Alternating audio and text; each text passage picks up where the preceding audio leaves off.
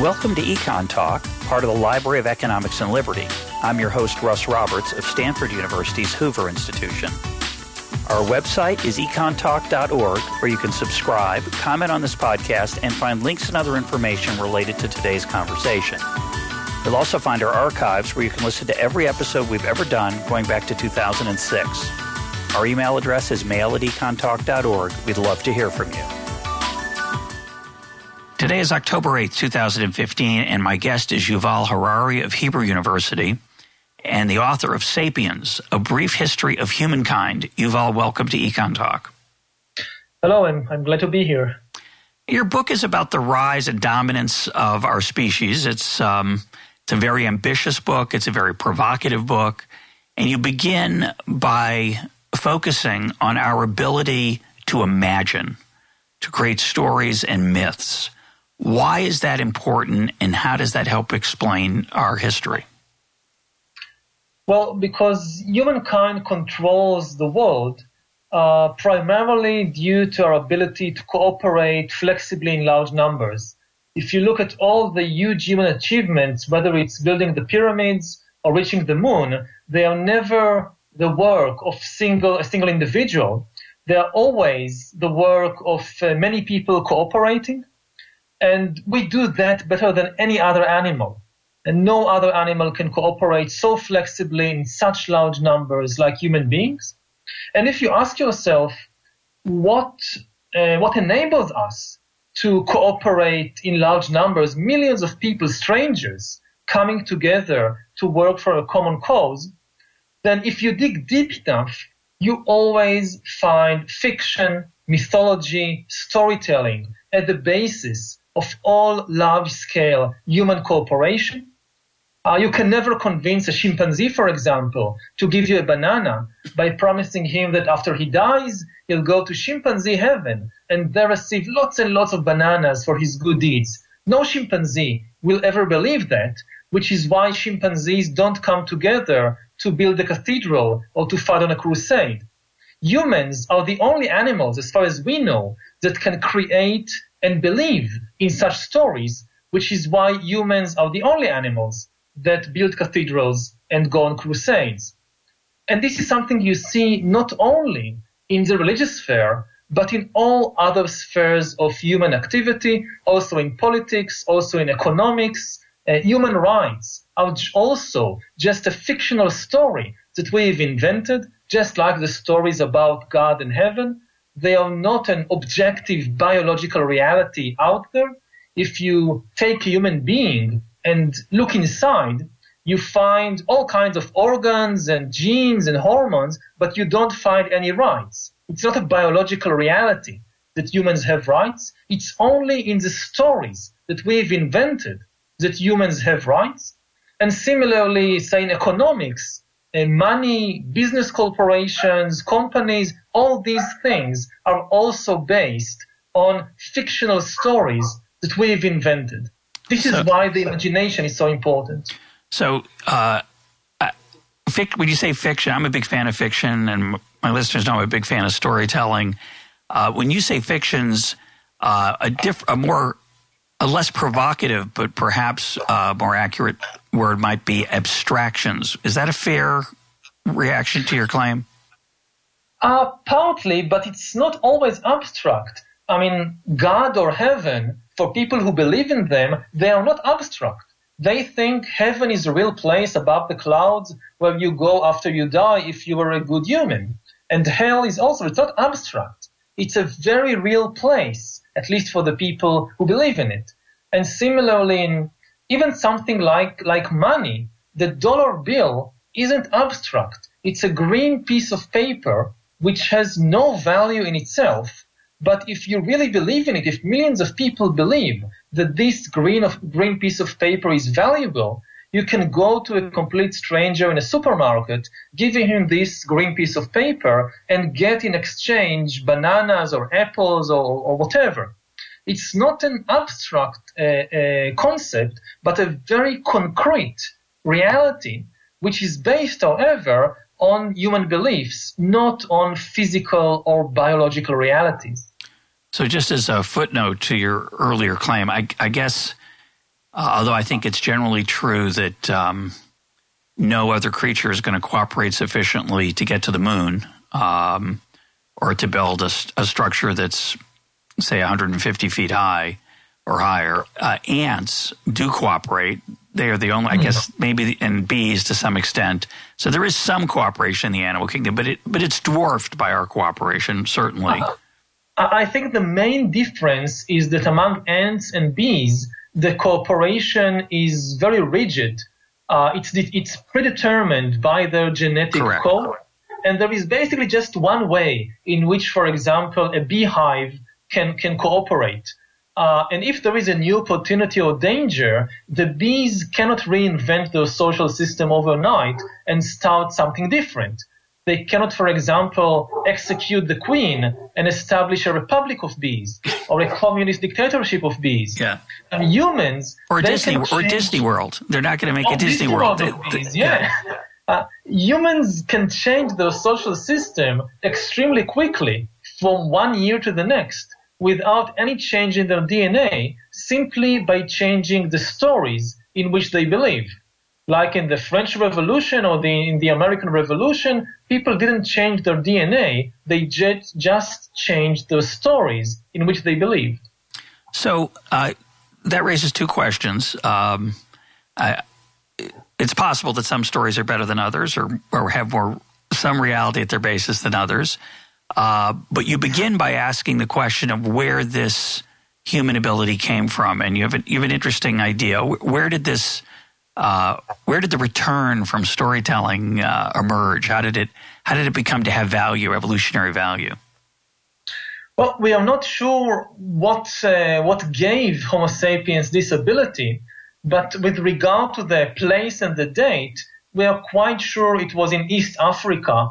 About 60, 70, 80,000 years ago. Up until that time, human beings were not very significant animals. You had human beings of different species all over Africa, Europe, and Asia. But the most important thing to know about all these humans is that they were unimportant animals. They existed for at least 2 million years previously, and their impact on the ecological system, on the world, was not much greater than that of gorillas or bees or jellyfish. And then about 70,000 years ago in East Africa, we suddenly see humans starting to do very strange things, revolutionary things. They start to cooperate in larger numbers. We see the first appearance of art, of religion, of large-scale politics, and we see the spread of one human species, Homo sapiens, from East Africa all over the world, first to Asia and Europe, and then also to America and Australia.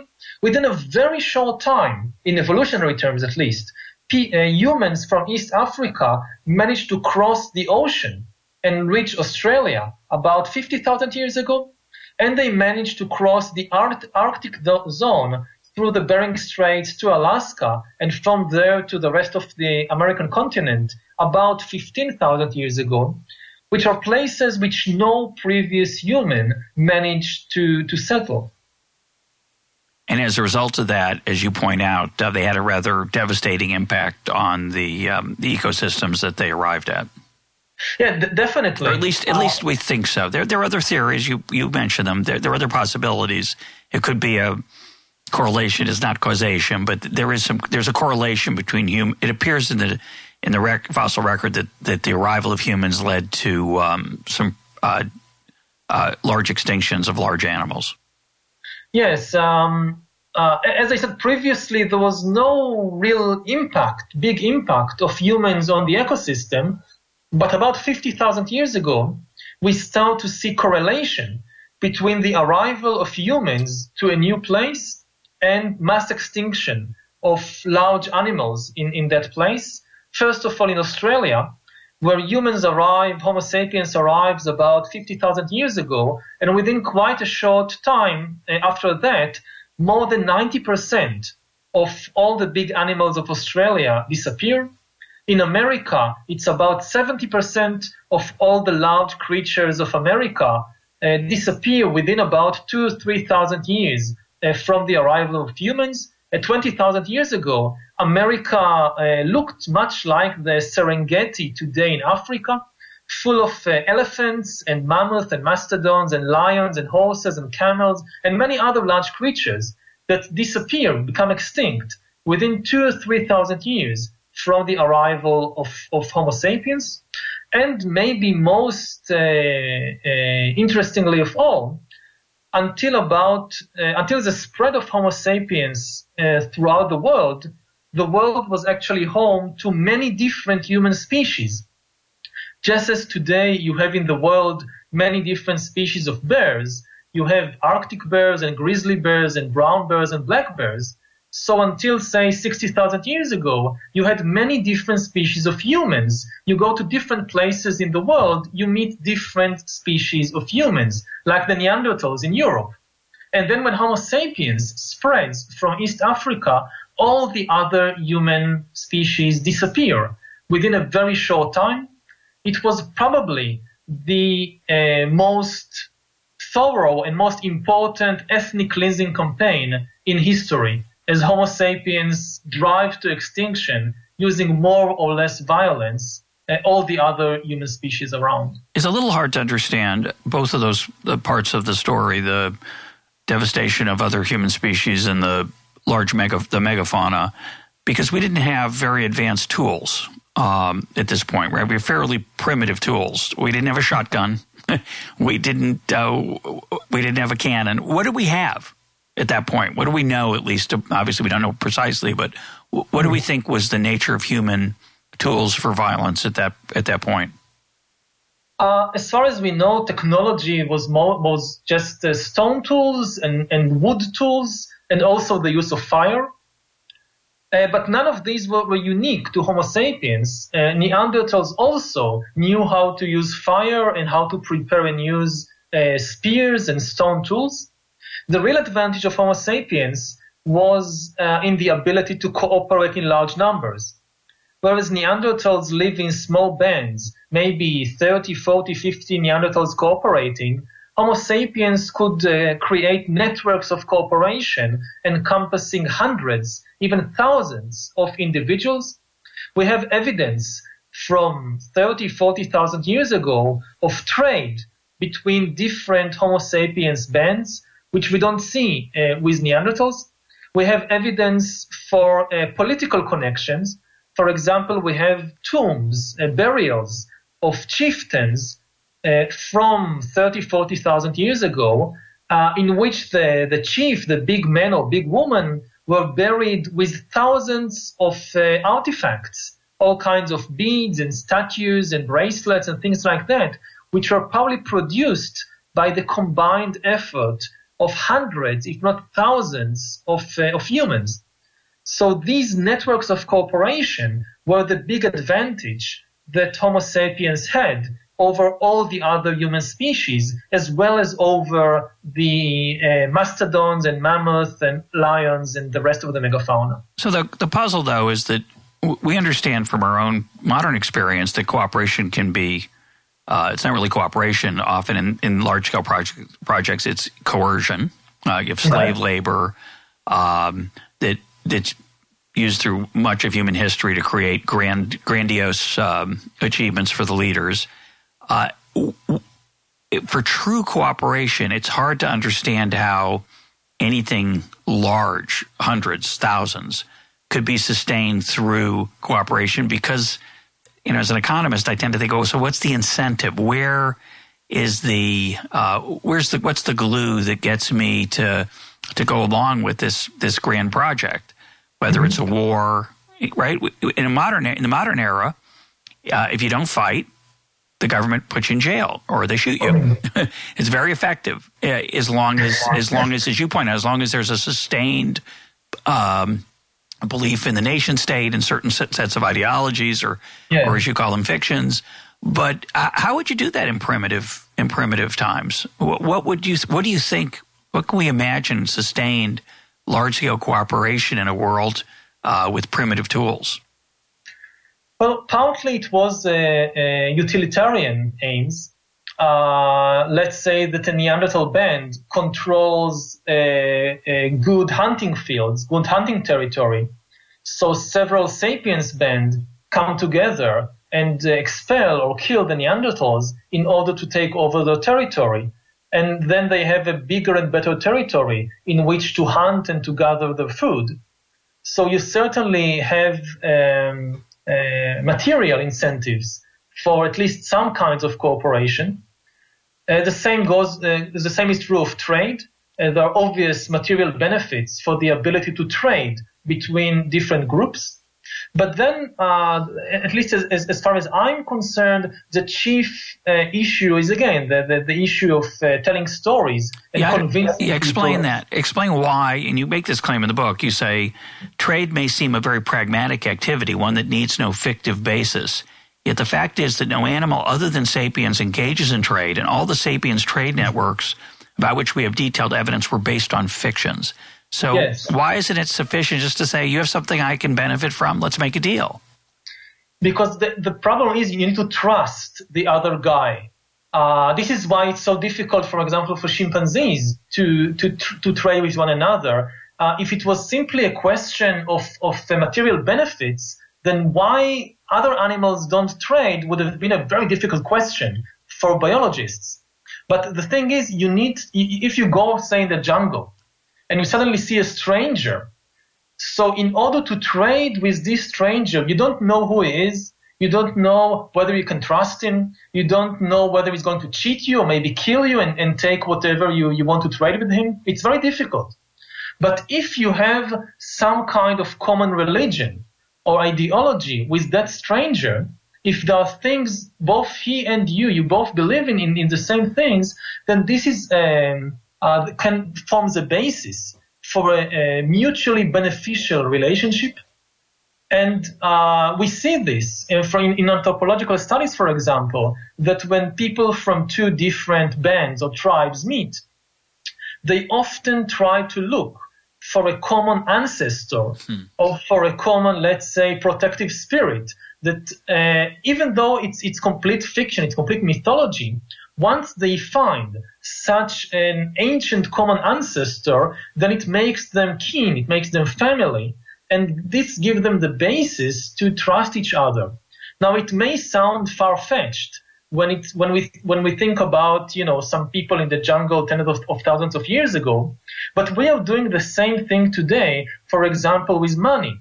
I go to the supermarket, I meet a stranger. How can I trust him? Well, I take out this green piece of paper which had a mythical ancestor on it. It could be Lincoln or Washington or Grant or somebody like that. Well, he's not that mythical, probably. He probably did exist, but go ahead. No, the mythical part, the ancestor part. Go ahead. Yeah. It is mythical because he's probably not really my great-grandfather or your great-grandfather. For sure. And he serves the same kind of ancestral figure that in the case of these tribes people was served by, probably also in their case, there might have been 500 years previously a common ancestor. All people really have common ancestors, at least if you go back to Africa 70,000 years ago. But the thing is that you need to find some basic story which you tell children from early age to believe in and to trust. And if you find such a story, then even complete strangers can cooperate. And again, we see it today in our modern economies and modern states with national ideologies or national mythologies, and also with the economic stories that we share. If you think about money again, it's the best example. Modern money has no value in itself, but as long as everybody believes in the same authority, let's say the Federal Reserve in the US, and everybody trusts the stories which are told by the Federal Reserve and by the Treasury and by the President, then this trust enables them to trade effectively. At the most basic level, I think all money is made of trust. It can be, in physical terms, money can be gold or silver or paper or even electronic data. But at a deeper level, all money is made simply of trust. Well, I want to talk about that. I just want to say first, I'm not convinced by your trade story. I'm not convinced that ancient people were able to trade much, because I think you're right. I think they had trouble trusting each other. And I don't think ideology or fiction or myths or common ancestors helped them much when they were in the hunter-gatherer phase of existence. And probably widespread trade, certainly, and widespread cooperation took a much wider range of not just ideology, but also, as you point out in the book, true. You're money. Completely right. I mean, trade, at that time, trade was small scale and rare, and cooperation also. It's not that they lived in a common city. No, maybe once or twice a year they came together for a big hunt or a big festival, and that was it. Yeah. I mean, the cooperation networks were much, much more limited than they are today. You're definitely right. Well, let's talk about money, because money, I think, is I think a lot of people have a misunderstanding of where the value of money comes from. I think you have it almost 100% correct, and I think you have an insight that is very, very deep about money, and I want to get to. So It's certainly true. It's hard, and what's great about your book, there are many things I don't like about your book. I don't agree with. They're speculative, they're interesting, but I don't agree with them. They didn't convince me, which is fine. But there are many things that make you think, and there are a couple that are really special. One is this one that we all live with fictions. We all have religions. It's very hard for each of us to accept that. We all think, well, my religion is the right one, whether it's an actual religion, so-called actual religion, or whether it's atheism, or whether it's liberal democracy, as you point out, or capitalism. We all have human rights. We all have certain things we just sort of accept. There are many things we question, but deep down, we have a bunch of things we don't like to think about too much, and we just sort of accept. And your book makes you challenges those, and I'm sure offends a lot of people, but that's okay. It's good to be challenged. But the money part is very deep, because most people think, well, there is value to money. There used to be, because it used to be backed by gold. And it's no different today. Backed by gold doesn't have any meaning whatsoever. It still was a trust system. What the backing by gold did was make it more probable that you could trust it as long as there wasn't a lot more gold discovered. And so I think people don't like paper money. They want real money. There's no such thing. Yeah, I definitely agree. I mean, gold, just like paper, I mean, you can do more things with paper than with gold. I mean, today in electronics, maybe you can do some things with gold. But for most of history, gold was a completely valueless metal. The only things you could make from gold were artifacts with cultural value, like jewelry or statues or crowns. You couldn't make a sword or a plowshare out of gold. It's a very soft metal. It's not good for making utensils. So the only value is, again, that people trust it. But that's and they trust it because the king and the priest say we should trust it. You see the king, and he has a gold crown. So you develop this kind of special liking to gold. But really, it has no value. It's just like paper. The deep part that I love that you point out is that a lot of people say what you just said, and they say, well, gold has some value because it could be used for jewelry. But the truth is, it's the opposite. The causation probably goes the opposite direction. The reason we like gold jewelry is because it's money. Because, that's a very deep point. I think you're right. I never thought about it. I think the idea that what we want to show off with happens to be gold isn't because gold is inherently beautiful. We do think it's beautiful now, but that's only because we've come to think of it as valuable. But it's like you said, it's just a soft yellow metal.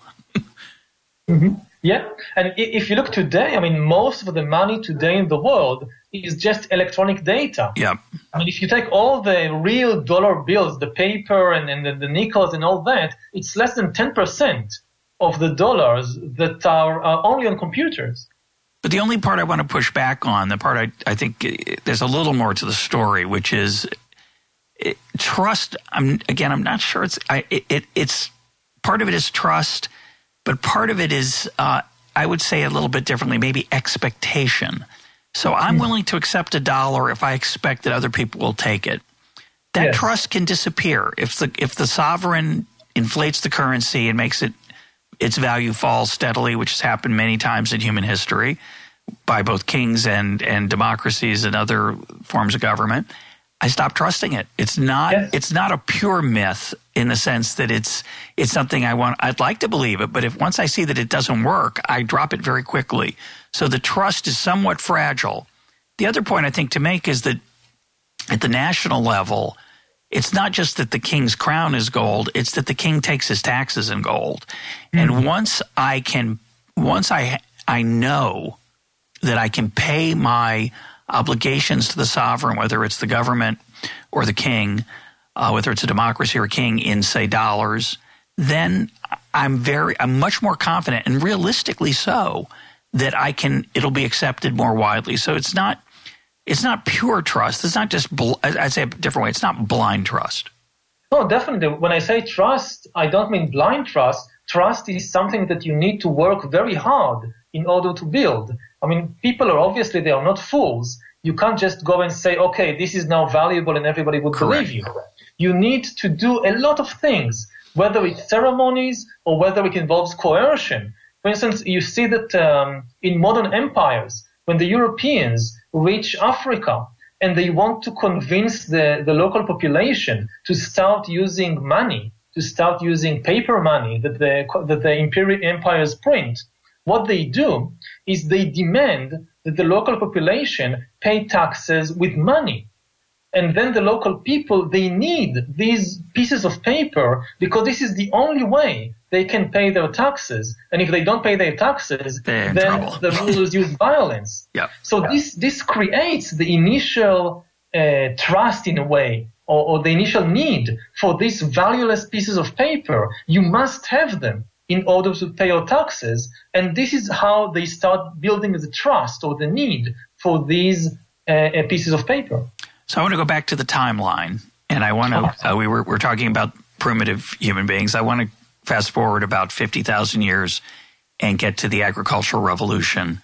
And you argue that agriculture was really not a very attractive transition. It was, you call it a trap. Why was agriculture a trap? What's wrong with it? Well, for the human collective, it was obviously a huge step forward, because without agriculture, you couldn't have cities and kingdoms and empires and so forth. But if you look at it from the viewpoint of the individual, and not the king or the high priest, but the ordinary peasant, then you find that in most agricultural societies, especially early agricultural societies, the life of the average individual was actually much harder than the life of hunter-gatherers previously.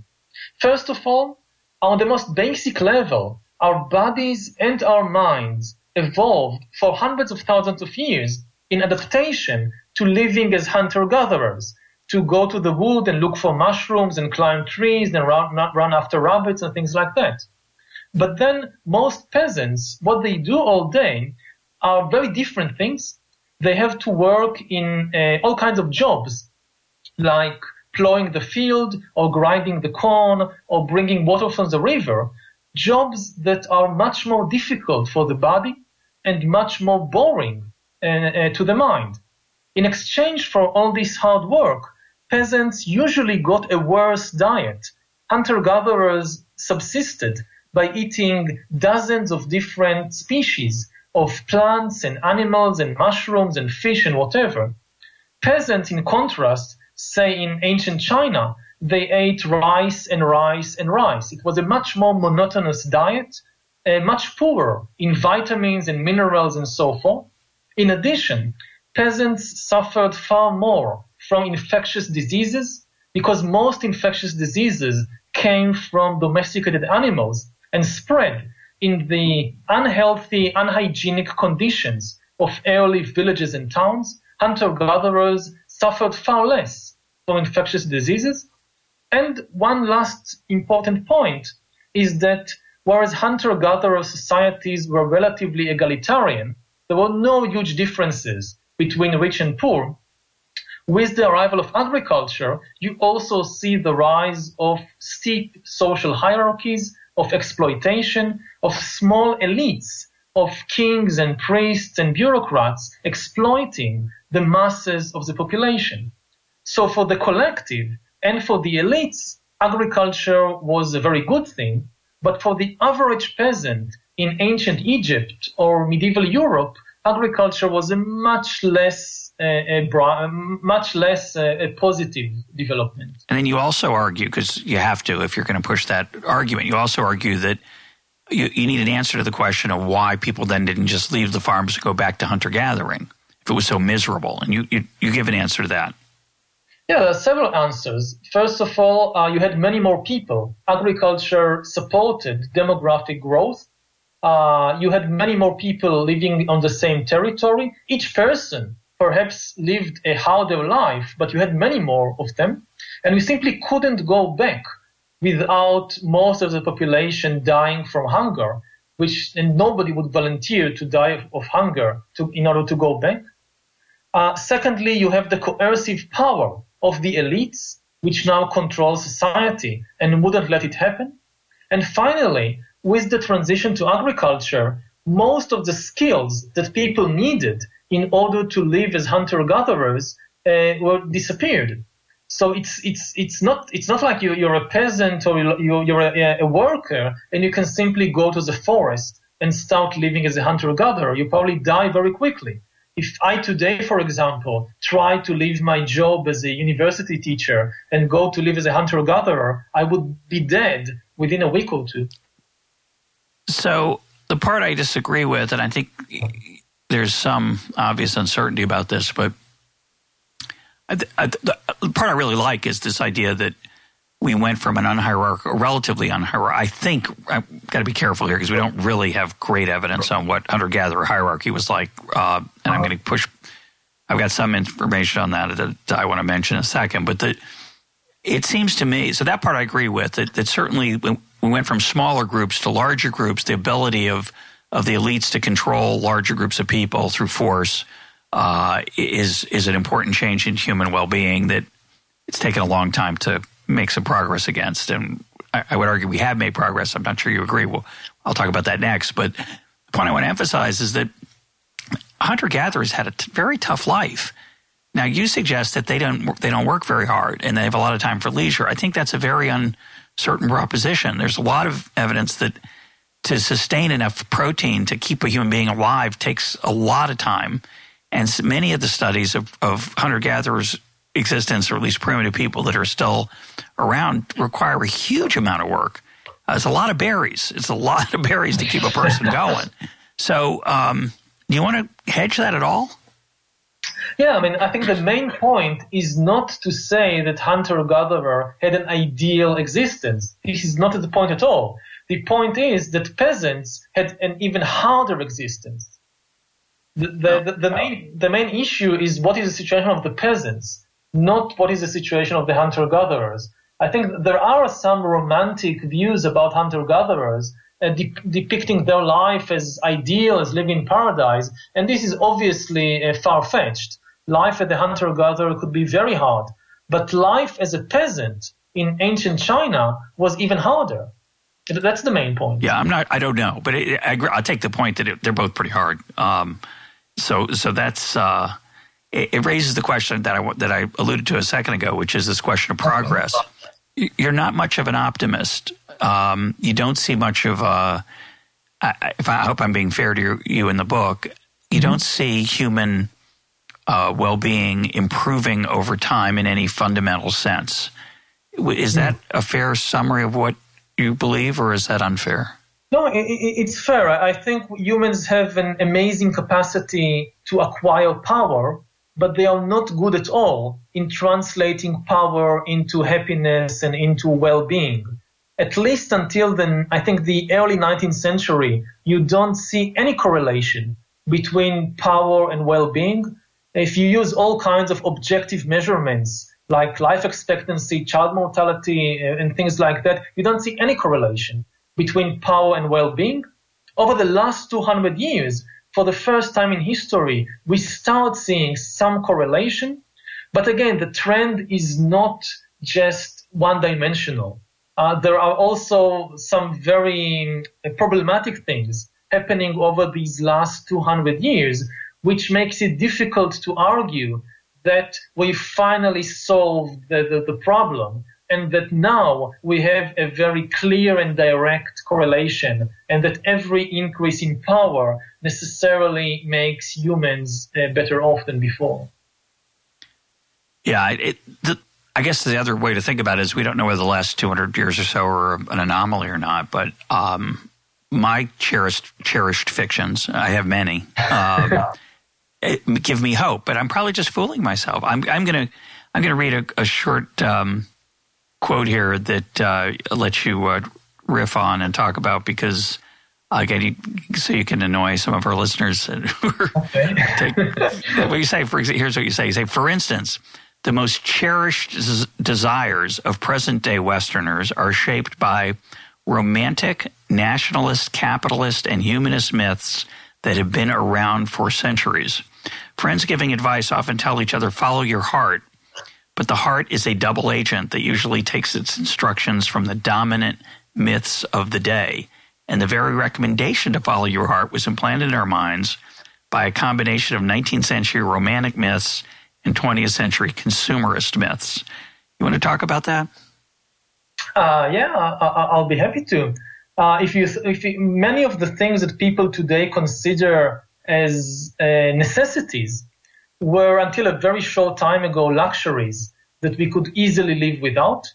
And many of the things that people really desire, like going on vacation abroad, there is nothing natural about wanting to go on vacation abroad. I mean, most people in history didn't think about it. Chimpanzees are cousins. You don't see any alpha chimpanzee male using his power and authority in order to go on vacation to the territory of the neighboring chimpanzee band. I mean, basically, you don't have within yourself a box with all kinds of special emotions and sensations, and on the box you have a big warning, open only when you're in Paris. And unless you get to Paris, you'll never experience these sensations and emotions. Doesn't work like that. Basically, anything you can experience in life, you can experience wherever you are at the present moment. So there is nothing, as I said, natural or obvious about wanting to travel to the other side of the world. But you suggest that travel is like a trick. That I'm tricky. I've been tricked into wanting to travel because of. So how do you make that argument? Explain that to me. You see again and again on television, in movies, you get a lot of messages that you need to travel. That travel is important. It will be good for you. You'll be happy. Unless you travel, you won't be happy. And when you hear it so many times from early age, you become convinced that this is true. And let's say that, I don't know, a married couple have a crisis in their relationship. So the husband or wife would suggest, okay, let's forget a minute about all these problems and go to Paris. This will solve our problem. Why? Because I saw so many commercials and so many films in which a problem in a relationship was solved by traveling to Paris that I believe in it. So I'm going to turn it around. That's stupid. I certainly agree. And previous EconTalk guest, Alain de Botton, makes the great point that when you travel, you escape much of your environment, but the one part that you can't escape is you. When you're in Paris, you're with yourself. That might be the best travel if you could leave yourself behind, but that's not an option, at least in present day technology, right? So let me flip it around. So. I was in Jerusalem last April, okay, and I had a glorious trip. I saw things. In fact, I was in the Israel Museum in Jerusalem, which has many of some of the artifacts you mentioned earlier, and it was exhilarating to see it. I was in London last fall, and we're going to talk about empire in a minute. And I'm in the British Museum, and I saw some extraordinary things that I had only read about that were amazing, like the Rosetta Stone, the Elgin marbles, the Cyrus's cylinder. I mean, it's fabulous. What was I just a pawn of consumer myths that I would go and have a good time? Did I really not have a good time? No, I don't want to take it to the other extreme and say to you that travel is bad and that you actually have bad experiences while you're traveling. Travel can certainly be a very inspiring and very pleasant experience. What I'm saying with the deep consumerist myth is that you must have it. You cannot really be happy and content unless you travel. This is the issue, that people confuse what is basically unnecessary luxury with a kind of basic need. And this is something that develops with time. You see a trajectory throughout history that luxuries tend to become necessities with the passing of time, and people become convinced that they cannot live without them. And this is especially problematic today because if you think about the standard of living of the common American, if every Chinese and every Indian and every African had the same standard of living as the average American today, the global ecology would collapse. There is no way, at least under present technological capacities, there is no way that planet Earth can provide all the Chinese and Indians with the same standard of living as Americans. So if all these things like big houses and SUVs and vacations abroad and so forth, if they are really necessary for humans to be happy, then we are facing a very, very stark choice between keeping billions of Chinese and Indians unhappy and destroying the planet. Yeah, I don't think that's the. I'll leave that alone. It's an interesting point. It's as you said, we don't have at current levels. It would be difficult to imagine. Of course, difficult to achieve. But of course, in 1800 or 1850 and even 1900, if you said there's going to be 7 billion people, and even fewer of them are going to be in poverty than now, or certainly as a percentage, and after a while in absolute numbers. It would be impossible. But of course, as you point out many times in the book, we're a very imaginative species and we come up with some very good things. But I want to move on. I want to talk about empire and science, which you have some very interesting observations about. Let's start with two myths that you disagree with, two arguments about empires that you think are wrong. One, and this I'm quoting you, empires do not, I'm quoting you as the listing the myths. You don't agree with this. One, empires do not work. In the long run, it is not possible to rule effectively over a large number of conquered peoples. Two, even if it can be done, it should not be done because empires are evil engines of destruction and exploitation. Every people has a right to self-determination and should never be subject to the rule of another. And you push back against both of those views, which is very contrarian and very interesting. So talk about why you think those two commonly held views are not correct. Well, the first view that empires don't work, it's simply wrong when you look at the facts. For the last at least 2,000 years, empire has been the most successful political system in the world. Most people for the last 2,000 years lived in empires, and most empires did not collapse because the subjected people revolted. Some of them lasted for centuries, and when they eventually collapsed, it was often because either of external invasion or because the elite itself fell out and started to have internal conflicts. So it's not true that empires don't work. As for the moral value of empires, this is, of course, a much more delicate and complicated issue.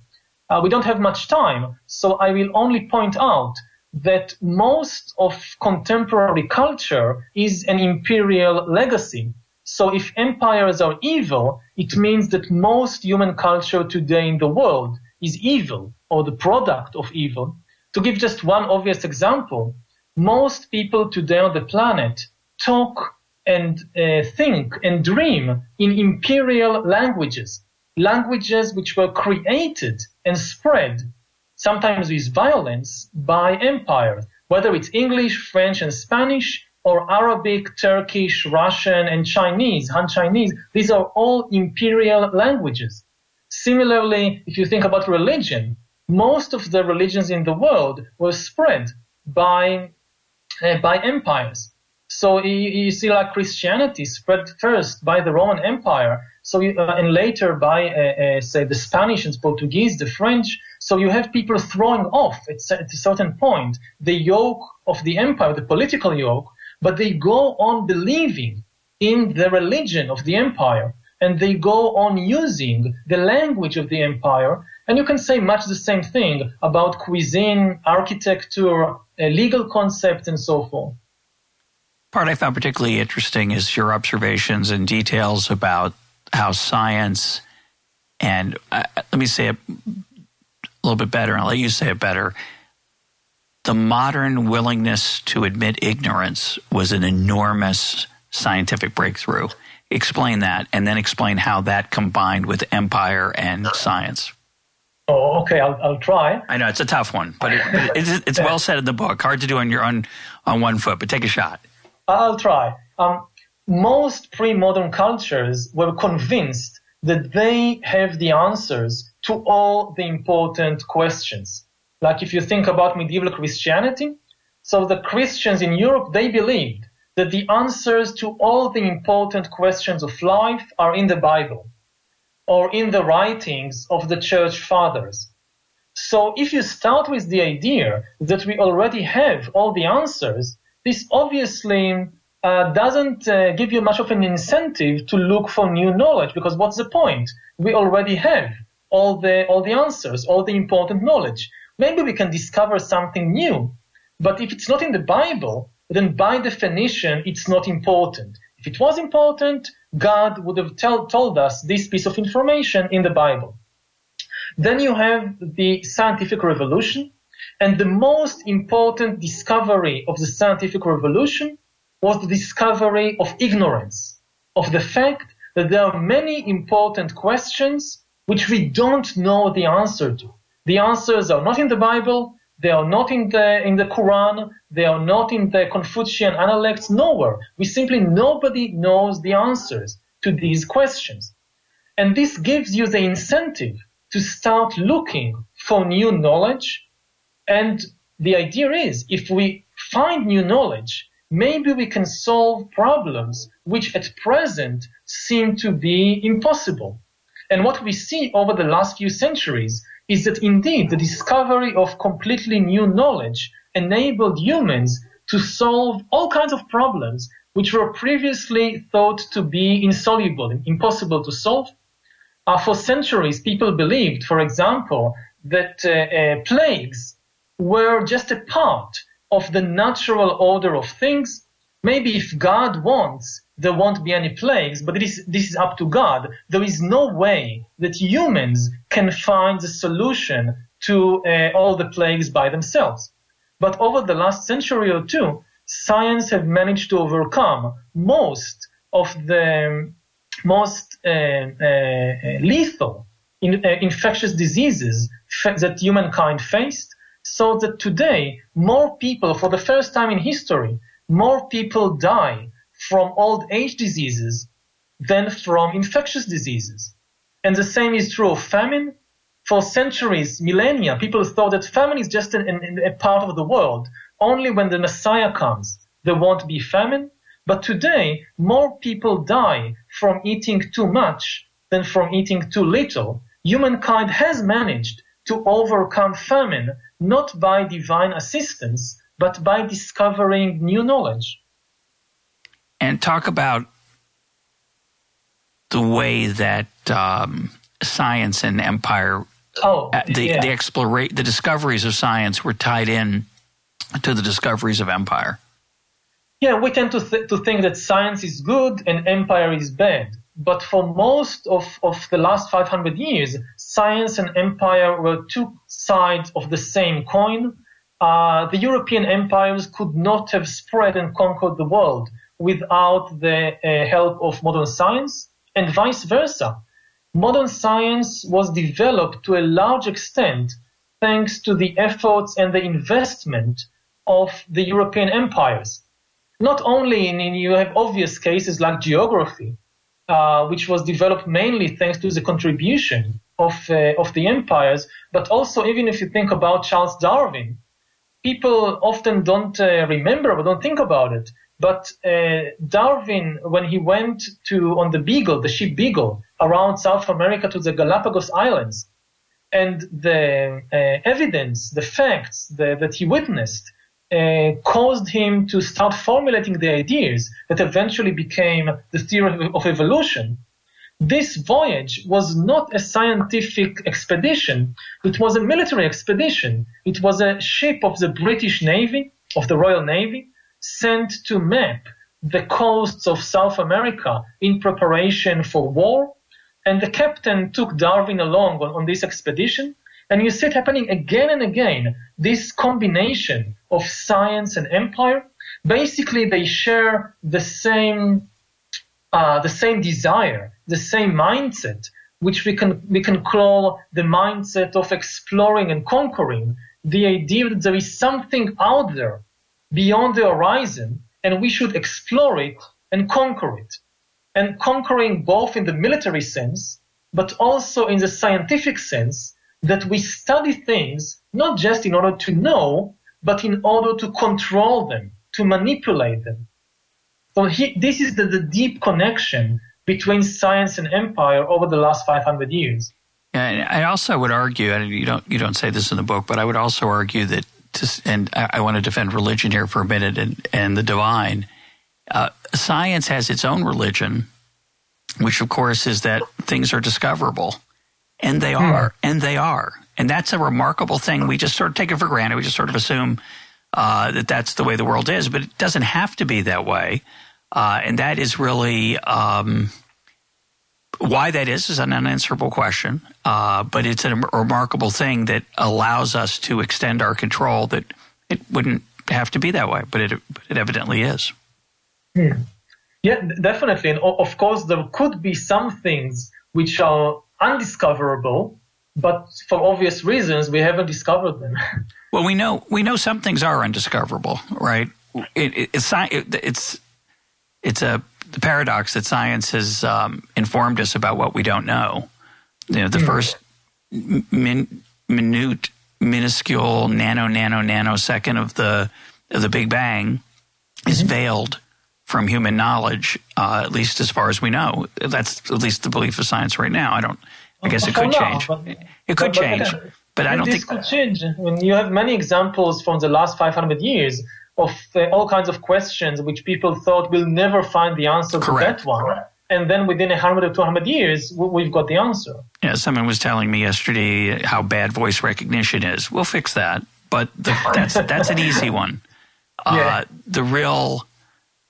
perhaps the world can be divided into those who think that everything will be discovered and we will master everything, versus those, and I would put myself in this latter camp, those who argue that there are certain mysteries that we will not ever uncover. So I'm going to just talk about the British Museum for a second. When I mentioned it earlier, I was in the British Museum, and I couldn't help but be struck by the fact of how much human knowledge and how much stuff had been accumulated through plunder and theft and misguided self-righteousness, as you point out many times in the book. And I was reminded of the scene in the movie Life of Brian where people are complaining about the Romans. Oh, what have the Romans ever done? Well, they gave us the roads. Okay, other than that, well, they gave us, water and aqueducts. Yeah, but other than that, well, the schools. So it's an amazing thing. We don't like to think about it, but of course, many aspects of civilization that we call civilization came from empire. And in many ways, to me, the British Museum is the church of that religion. It is awe-inspiring to see what human beings were able to achieve and collect often through not so attractive ways. But it's amazing it's there. And the British had an unimaginable curiosity that you chronicle in the book. Anytime they went somewhere, they tried to figure out what was going on for selfish reasons often, but sometimes it was a mix, right? Yeah, definitely. It's not, as I said, I mean, the view of empire is all evil is very problematic because this implies that most of modern culture and most of science is evil. Yeah, that's hard for our religious, our myths, our fictions. We don't like that idea. let's talk about capitalism. This show is called EconTalk, after all. You're critical of Adam Smith, I think a little unfair. Well, I think unfairly. But talk about your view of capitalism and its mythologies. Well, I think the basic story of capitalism, which might be true, I'm not saying it's false, but it's just the basic story of capitalism, is that economic growth is the most important thing in the world, and anything worth having, you must have economic growth in order to have it. It doesn't matter if you want democracy or human rights or equality or anything, you have to have economic growth in order to get it. And on the individual level, this is tied with the story which says that if you have any problem in your life, you must buy something. The solution is probably to buy something, to consume more stuff. And in order to buy more things, we need to produce more things, which brings us back to economic growth. So I would define capitalism as the religion or ideology which thinks that economic growth is the most important thing in the world because it's the key to everything else. Whether it's happiness or justice or freedom, you can't have any of those unless you have economic growth. So how did that idea come to be? I think you're onto something. I don't see it quite as bleakly as you do in various parts of the book, but how did that idea become our religion to the extent that it is? Well, first of all, we have to emphasize that to us, it seems quite natural because we live in a capitalist world, but most people in history couldn't grasp such an idea because growth is, in a way, stands in contrast to the basic experience of the world and to our evolutionary legacy. Most of existence is zero-sum games in which your profits are my loss and vice versa. And for most of history, people thought that the only way for one person to become richer is for another person to become poorer. The only way for one kingdom to be more prosperous is for another kingdom to become more miserable. But then came along Adam Smith and others, of course, and I think that their idea here was not just an economic revolution, but also an ethical and religious revolution. They had the notion that everybody can profit at the same time because if the world is a pie, the entire pie can grow simultaneously. I can have a bigger slice of the pie, not by taking something from you, but simply by making the pie larger so that everybody will have more at the same time. This was an amazing insight, which at least until today has proved itself. I mean, the world has been growing, the economy has been growing. Maybe not everybody benefited, certainly not the other animals, but if you look only at humans, then this idea that everybody can have more at the same time so far has proven itself to be correct. But it's a very, very difficult idea to grasp and to convince people to believe, which is why even today there are many people who don't accept it and don't understand it. Don't you think we have, I hate to say it, a biological urge for more? Yeah, all animals have a biological urge for more.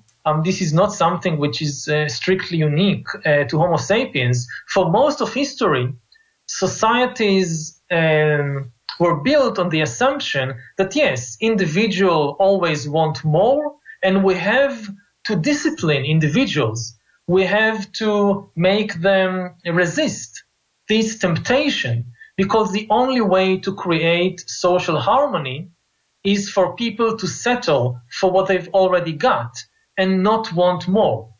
The revolutionary idea of capitalism is that no, we not only don't have to discipline people and to make people settle for what they have, it's just the opposite. We have to encourage people to want more and more all the time, because this is the driving force behind economic growth.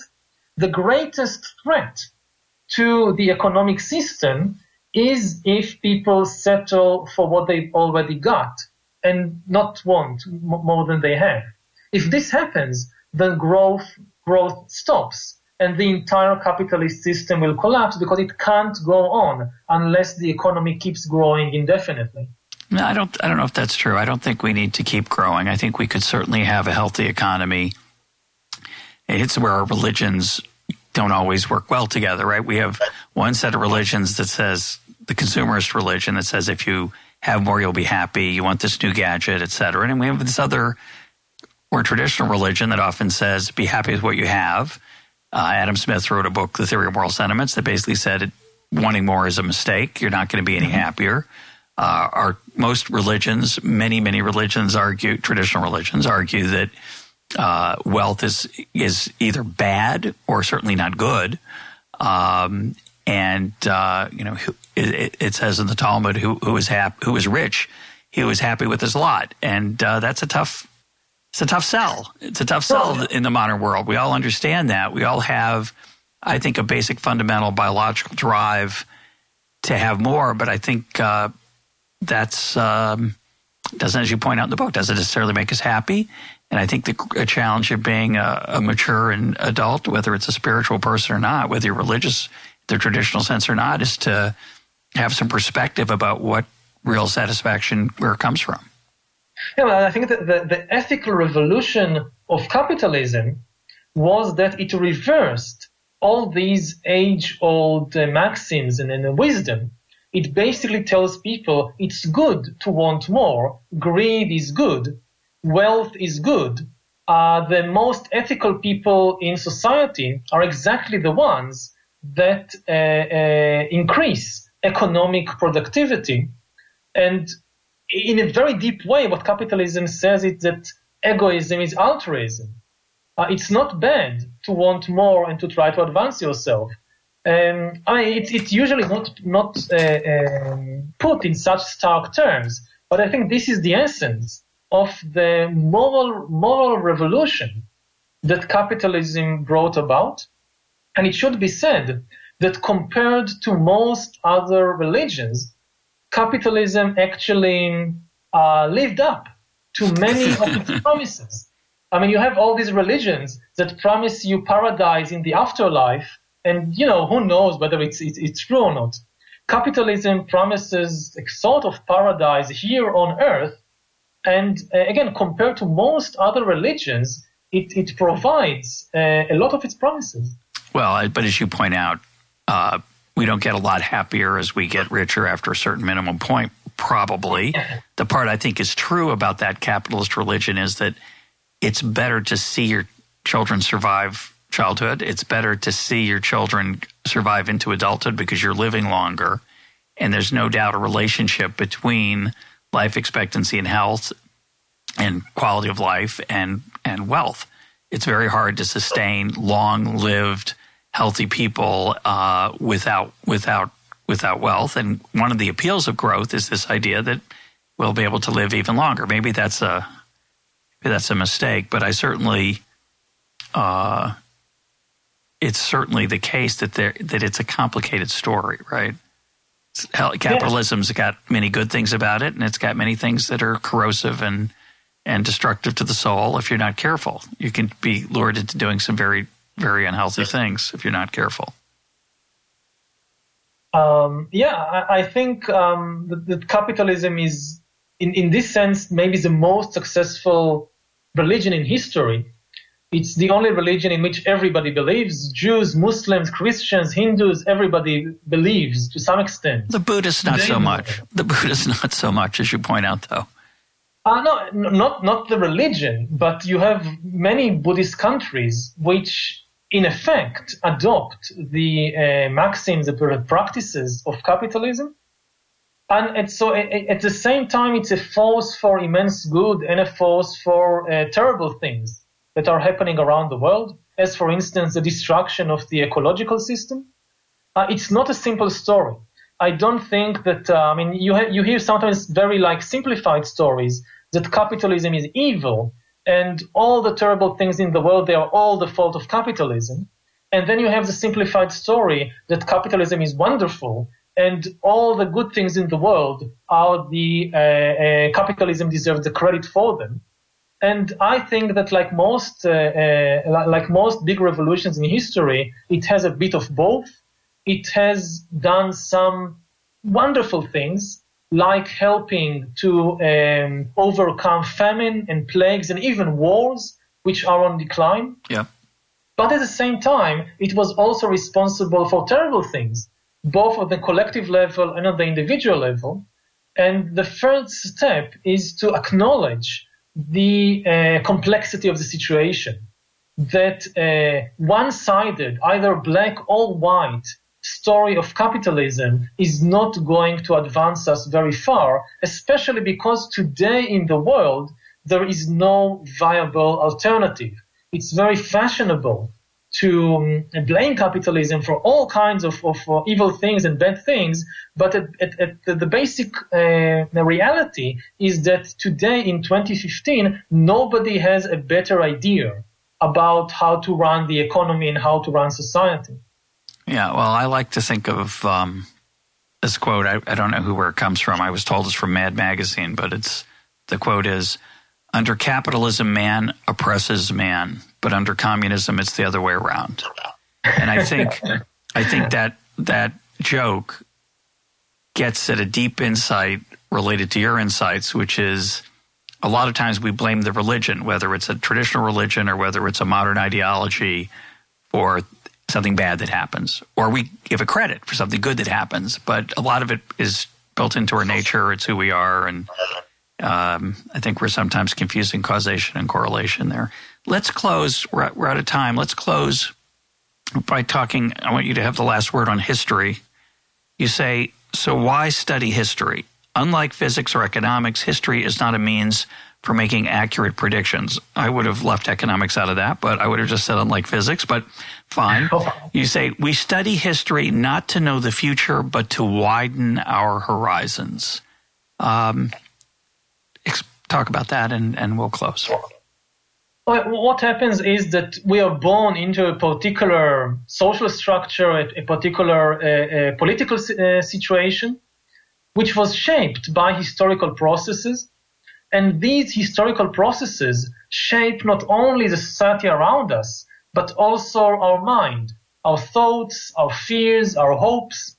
We think they are our own, but very often our deepest desires and fears and expectations are shaped by history, and we don't know it. And this limits our ability to envision alternatives, to envision alternative futures, to see the full horizon of possibilities that is facing us both as individuals and as collective, as the human collective. And I think the main benefit of studying history is that when you start understanding how these historical processes shape my thoughts and my fears and my hopes, you get a certain degree of freedom to start thinking of other thoughts, to start hoping other things, and also start fearing other things.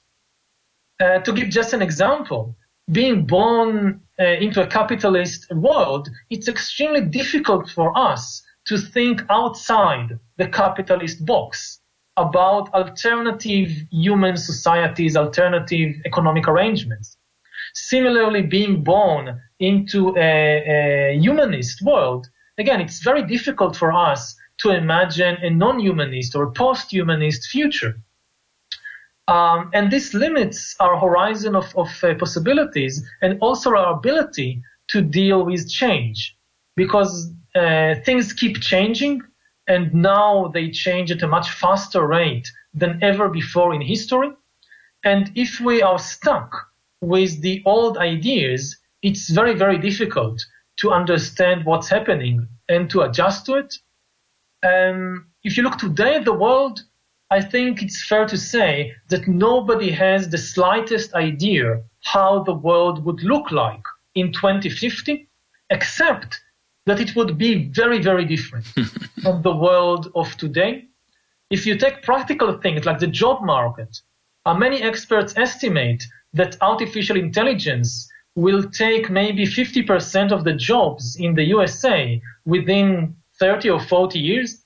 If you today go to college and you think, what should I study so that I will have some useful profession in 30, 40 years, nobody really knows what you should study. It could well be that in 30 years, we won't need most human doctors or lawyers because computers would be able to do it better than humans.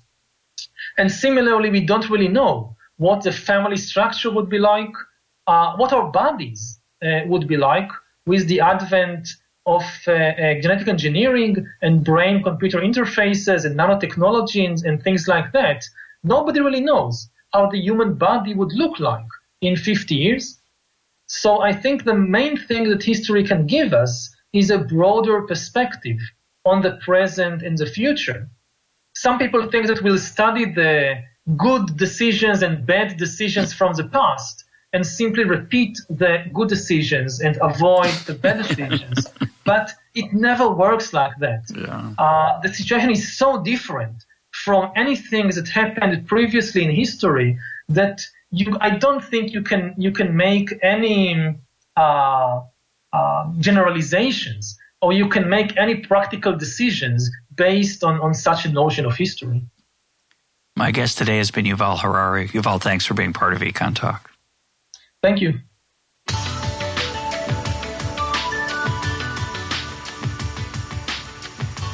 This is EconTalk, part of the Library of Economics and Liberty. For more EconTalk, go to econtalk.org, where you can also comment on today's podcast and find links and readings related to today's conversation. The sound engineer for EconTalk is Rich Goyette. I'm your host, Russ Roberts. Thanks for listening. Talk to you on Monday.